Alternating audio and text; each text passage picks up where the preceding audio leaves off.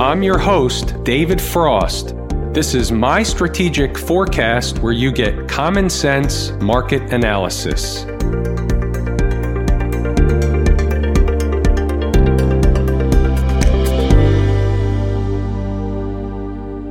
Today is Wednesday, May 15, 2019. We're looking at a daily chart of the SPY or SPDR, which is the proxy for the S&P 500. We have a lot of stuff going on. We have a laundry list of items to go through tonight. The market had an intraday reversal early in the morning today. We finished near the highs, right underneath the 50-period moving average. That was a spot that we discussed just yesterday. We're going to pick apart the market. We're going to go over all the stuff. We're going to go over the short-term stuff, and then we're going to go over the longer-term stuff. We're going to put the pieces of the puzzle together as best we can. Before we get rolling, let me just pause and thank everybody for participating and posting comments underneath the video each and every night. I love the interaction, and you know how I especially love the banter back and forth. In addition, if it's worthy, but only if it's worthy, hit the thumbs up button on the video and then go ahead and share the video with anybody that you think can benefit from this information.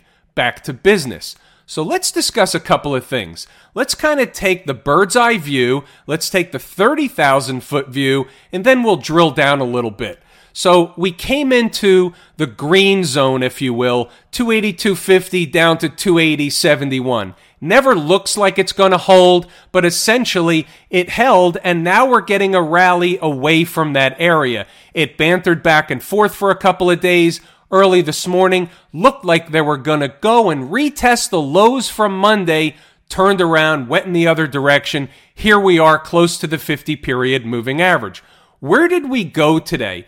What was the actual high? What was interesting was, and I noted this for Inside the Numbers members during the session today, we had a target on the upside. We had two potential targets today. They didn't both necessarily have to be reached today, but we had an idea of where and why the market was going somewhere. And you see the red lines on the chart in front of you. If you drill down, and here's an intraday 10-minute chart, you can see a number 285.67. That number was given out earlier today to Inside the Numbers members, and the reasons why that number was important. Any trader that's taken the course at Lazy E-mini Trader is able to identify the same exact price level as being important, and you can see what happened when the market came to that price level. The first time was a near miss over here, and this was about midday, so about 12 o'clock in the afternoon, a near miss. The market pulls back, but not really too much. We basically just went sideways. They made another run and then was rejected once again toward the end of the day. But it's not necessarily a big rejection. We've discussed this many, many times. How the market was rejected or not rejected from this price tag necessarily can give us information about how important that price is and if, in fact, there is another destination the market has in mind. There's another destination up above, 286.50. We discussed that one yesterday. You can see here on the 10-minute chart, and even if I go over to an hourly chart, you can see that there's also a gap that's important. The market will think that that gap is important. Whether or not they fill that gap sooner than later, either way, that gap is important. But what are the headwinds? Well, there are a lot of headwinds. A, the market hit an important area today. It hit an important number today, and those traders that have taken the course will understand what importance and why 285.67 has on the market. Now, some of the headwinds, obviously you can see the 50-period moving average, which is the blue sloping trend line. That was what really stopped the market in its tracks today, along with, and it's ironic, not really, there are no accidents or coincidences in the market, but it is ironic that the 285.67 comes in right around where the 50-period moving average on the hourly chart comes in at the end of the day. There's no accidents, there's no coincidences. And in addition, we have essentially a downsloping trend going on here. So you can see, you can call it a channel, a downsloping trend, whatever it is. Now the market can actually gap above this channel in the morning. That's one way it can get through an important resistance area, a level that has overhead resistance. The market can actually gap above it. So let's say we had a gap open tomorrow morning. The market was gapping higher at the open, somewhere up above this channel. That could potentially be a gap and go scenario. I'm drawing an arrow way up more than I expect the market to go tomorrow. However, you never know. There is a gap up here. Can they get that over the next day or two? Anything is possible. Certainly, there had been a lot of puts bought in this market, so there can be another leg of short covering rally in store. Back to the daily chart, what about the other side? Can the market fail? Well, we're expecting the market to fail. It doesn't necessarily have to fail at current price, but remember, we discussed this a few times. So the market comes down and it finds support in the green zone. What was it likely to do if, in fact, it found support in the green zone? One of two things. Potentially make a bear flag pattern down here that would promote another leg lower, or the other thing was very similar, which is essentially a bearish wedge pattern, and that's what appears to be developing now. Do we go up to the 20-period moving average around 288, 289? Very, very possible. We don't know if it's probable, but it certainly is possible. Remember, a lot of puts bought in the market.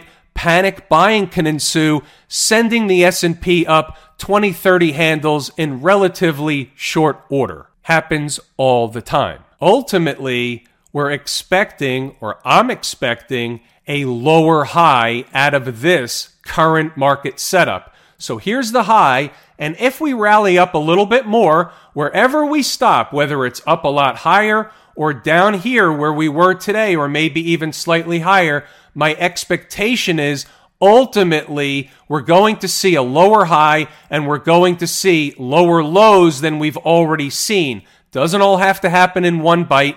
And remember, the market's job is to make as many traders look like fools as much of the time as possible. Case in point, right on cue, the emails started to pile up today asking the question, was this a bottom and will the market make new highs? Now, we made a bottom 2 days ago. This morning, the market had certainly the ability to go down and at a minimum test the lows from Monday and even lower than that. We were really only about 13 or 14 S&P handles away. That really isn't a lot of points in the big scheme of things. Here we are at the end of the day, and I already have emails asking if we're going to make new highs. That's right on cue. The more bullish behavior that we get, the more bulls that jump on board, the better it is for the longer term picture. The higher they go here, the harder they'll fall here. And that's just the way the market works. Right now, it looks like, because the media says so, that we're going to get a deal with China. It looks like Trump is giving some relief in terms of tariffs to Europe in the automotive industry. It looks like they're trying to work a deal. Tomorrow it could look like something else. Next Tuesday it could look like something else.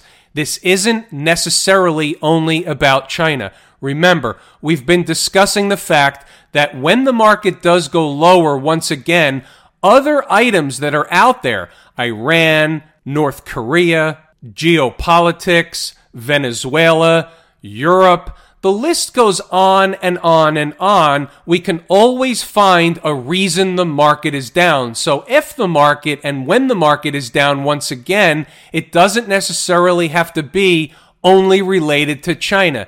Today, China is front and center.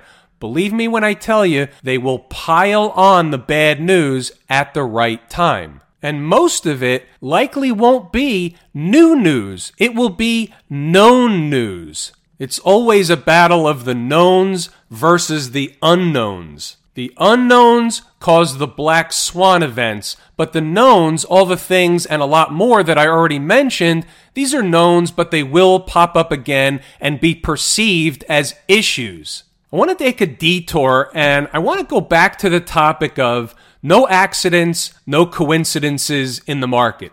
So Inside the Numbers members will know about this one. So CRM this morning was one of the trades on the board at 153.75.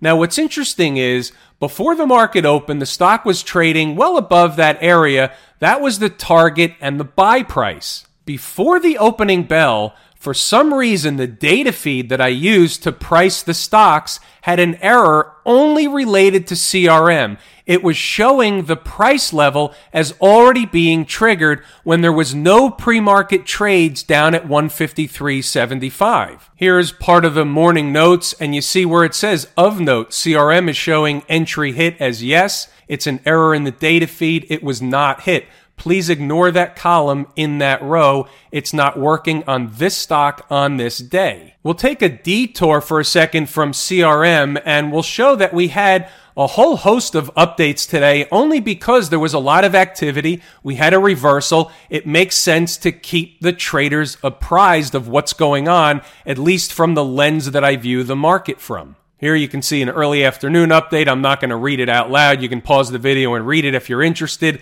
The midday update at 11:45, the mid-morning update at 10:30, and then we had the pre-market morning notes, and you can see they were relatively lengthy this morning, so I'll scroll down a little bit, and you can see it in its entirety. Nobody's suggesting it was an easy market to trade today. However, knowledge is power, and the more knowledge you have, the more powerful your trading becomes. Let's get back to CRM. So the point is that the air quote irony of it is the opening price today happened to be 153.70, a nickel or 5 cents below the buy price, even though it showed triggered in the morning in the data feed. And that's just market data that feeds in. I don't have control of it. It had an error without a trade, and we ended up opening down there. So I'll put that in the category of shenanigans, and we'll just leave it at that. And by the way, just keep in mind, these are real numbers. Think about that for a second. Even though it spiked through a little bit when the market was wild in the first few minutes of the day, you can see the importance of that number. A, we opened up a nickel below, and B, we ripped right back above it, getting as high today as 156.38. That's a day trade. The only issue is where it opened. Kind of threw me for a loop. And traders that have taken the course understand what we do when a price opens below a certain target. Let's get back on the market horse and we'll go over to the IWM, which is my favorite market leading indicator. So things look good today. The IWM is up, the Dow is up, the S&P is up. Everything is up at the end of the day, or at least it appears that way. But when you look under the hood, did we have relative strength or relative weakness in the IWM? We had relative weakness, meaning the IWM was up less than the SPY was up today. It did a nice turnaround. In fact, it was really getting creamed at the open, just like everything else, but it had a nice turnaround. But at the end of the day, still showed relative weakness. It's of note. It's my favorite market leading indicator, and you can see we're below the 50 and 200 period moving averages. There's a gap right next to or slightly above those moving averages. So is it likely that the market, if we have another positive day, would that be magnetic? Would the market be trying to fill that gap? And the answer is yes. However, you have to be aware of the trick, trap, fool, and frustrate crew, because they may open the market down and reverse it. They may make a run for it, a gap higher. You never know exactly how it's going to unfold. But if you're armed with the data ahead of time, you're in better shape than most. Ultimately, the same expectation holds true for the IWM that we discussed in the SPY. This is either a bear flag pattern or a bearish wedge pattern. Either way, there's a lot of overhead resistance up in the 155 to 157 area. You see the moving averages, you see the gap. There's a lot of overhead resistance up in that zone. Look at all the time that the IWM spent bantering back and forth in here before trying to break out and failing. So folks, this is not necessarily a healthy sign. It's not a sign of strength. It's more a sign of a weakness and dead cat bounce. That picture can change, but right now, that's the puzzle piece that's on the table. We just have to be ready for more circus-type activity, more rip-your-face-off rallies, and more pull-the-rug-out type of declines. For all markets, the weekly close is always important. So as we edge closer to the end of the week, it's going to be extremely important to focus on the weekly close. Where these markets close the week will tell a big tale. It could be above, on the 50-period moving average. We could have a failure. We don't know what's going to happen by the end of the day Friday. There's 2 full trading sessions left. A lot can happen. What's doing down at the transportation department? Well, it looks very similar to the IWM. It's my second favorite market leading indicator, and guess what? It looks very similar to the IWM. We've been what we'll call oversold. Now, oversold is a relative term because there's no set measure for a market that's oversold or overbought. A market can be oversold and become more oversold, and the reverse, overbought just the same. But when you're down 1,000 points or 10% in around a couple of weeks, more like 3 weeks, that 10% plus or minus becomes a qualified oversold type of condition. Doesn't mean we couldn't have went lower, but it's just a phrase, oversold. So it's not uncommon to get the dead cat bounce. How high can we go? A lot's going to depend on that 50-period moving average. Remember the discussion from the other day. The 50-period moving average is important. It's important to institutional investors.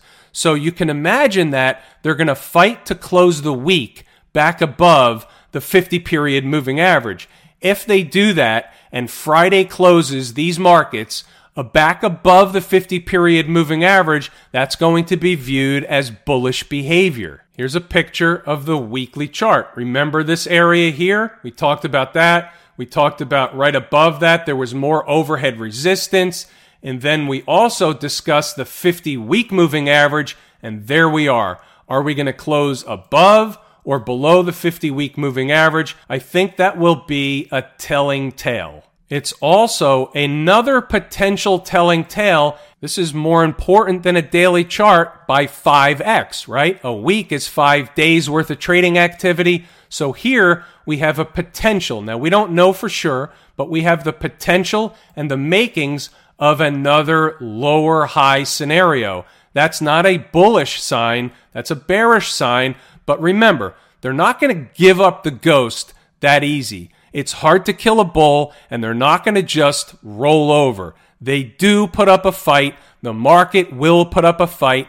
That's where the rip-your-face-off rallies come from. Silicon Valley, the Qs, same routine. We looked at some of the stocks in the Qs yesterday, and ironically enough, and there are no accidents or coincidences, those stocks went screaming higher today. You had the likes of Amazon up $36, Apple up $235, Facebook up $567 or 3%, Netflix up almost 3%, Google, which we discussed, up almost 4%. So therefore, here's a tremendous move in the Qs, up 1.6%, headed right for where?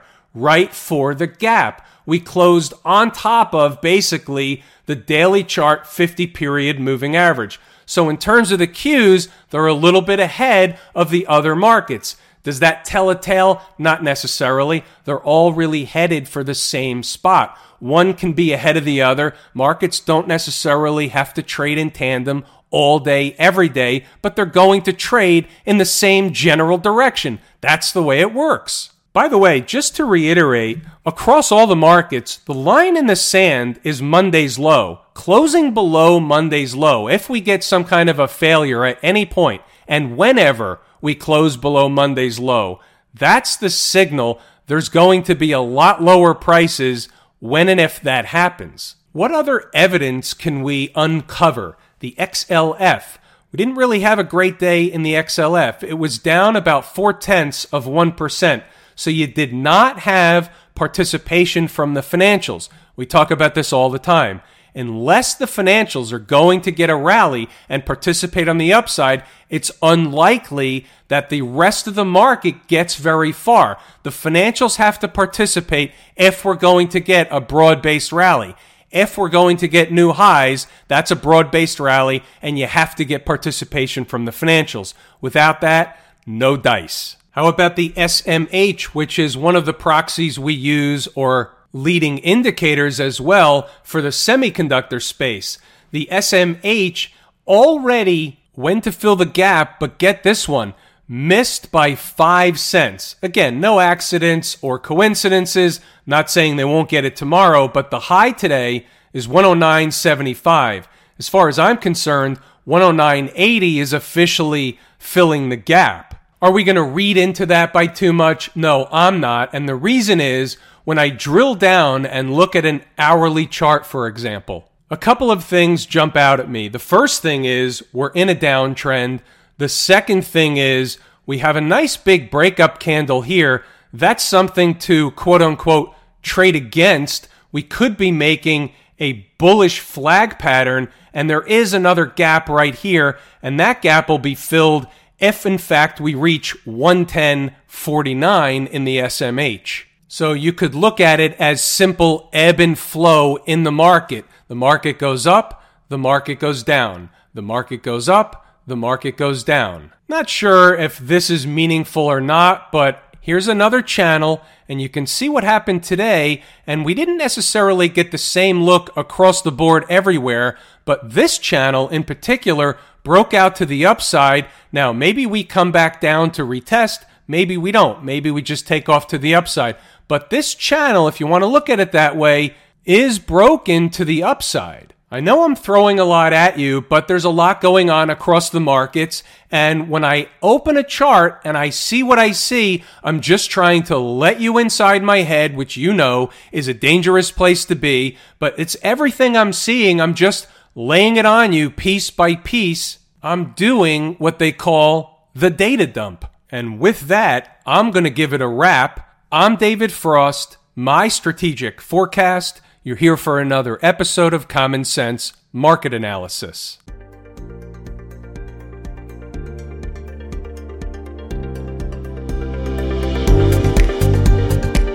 My Strategic Forecast is hosted by David Frost. Subscribe, rate, and review on your favorite podcast app, and please visit mystrategicforecast.com for more information. My Strategic Forecast is common sense market analysis.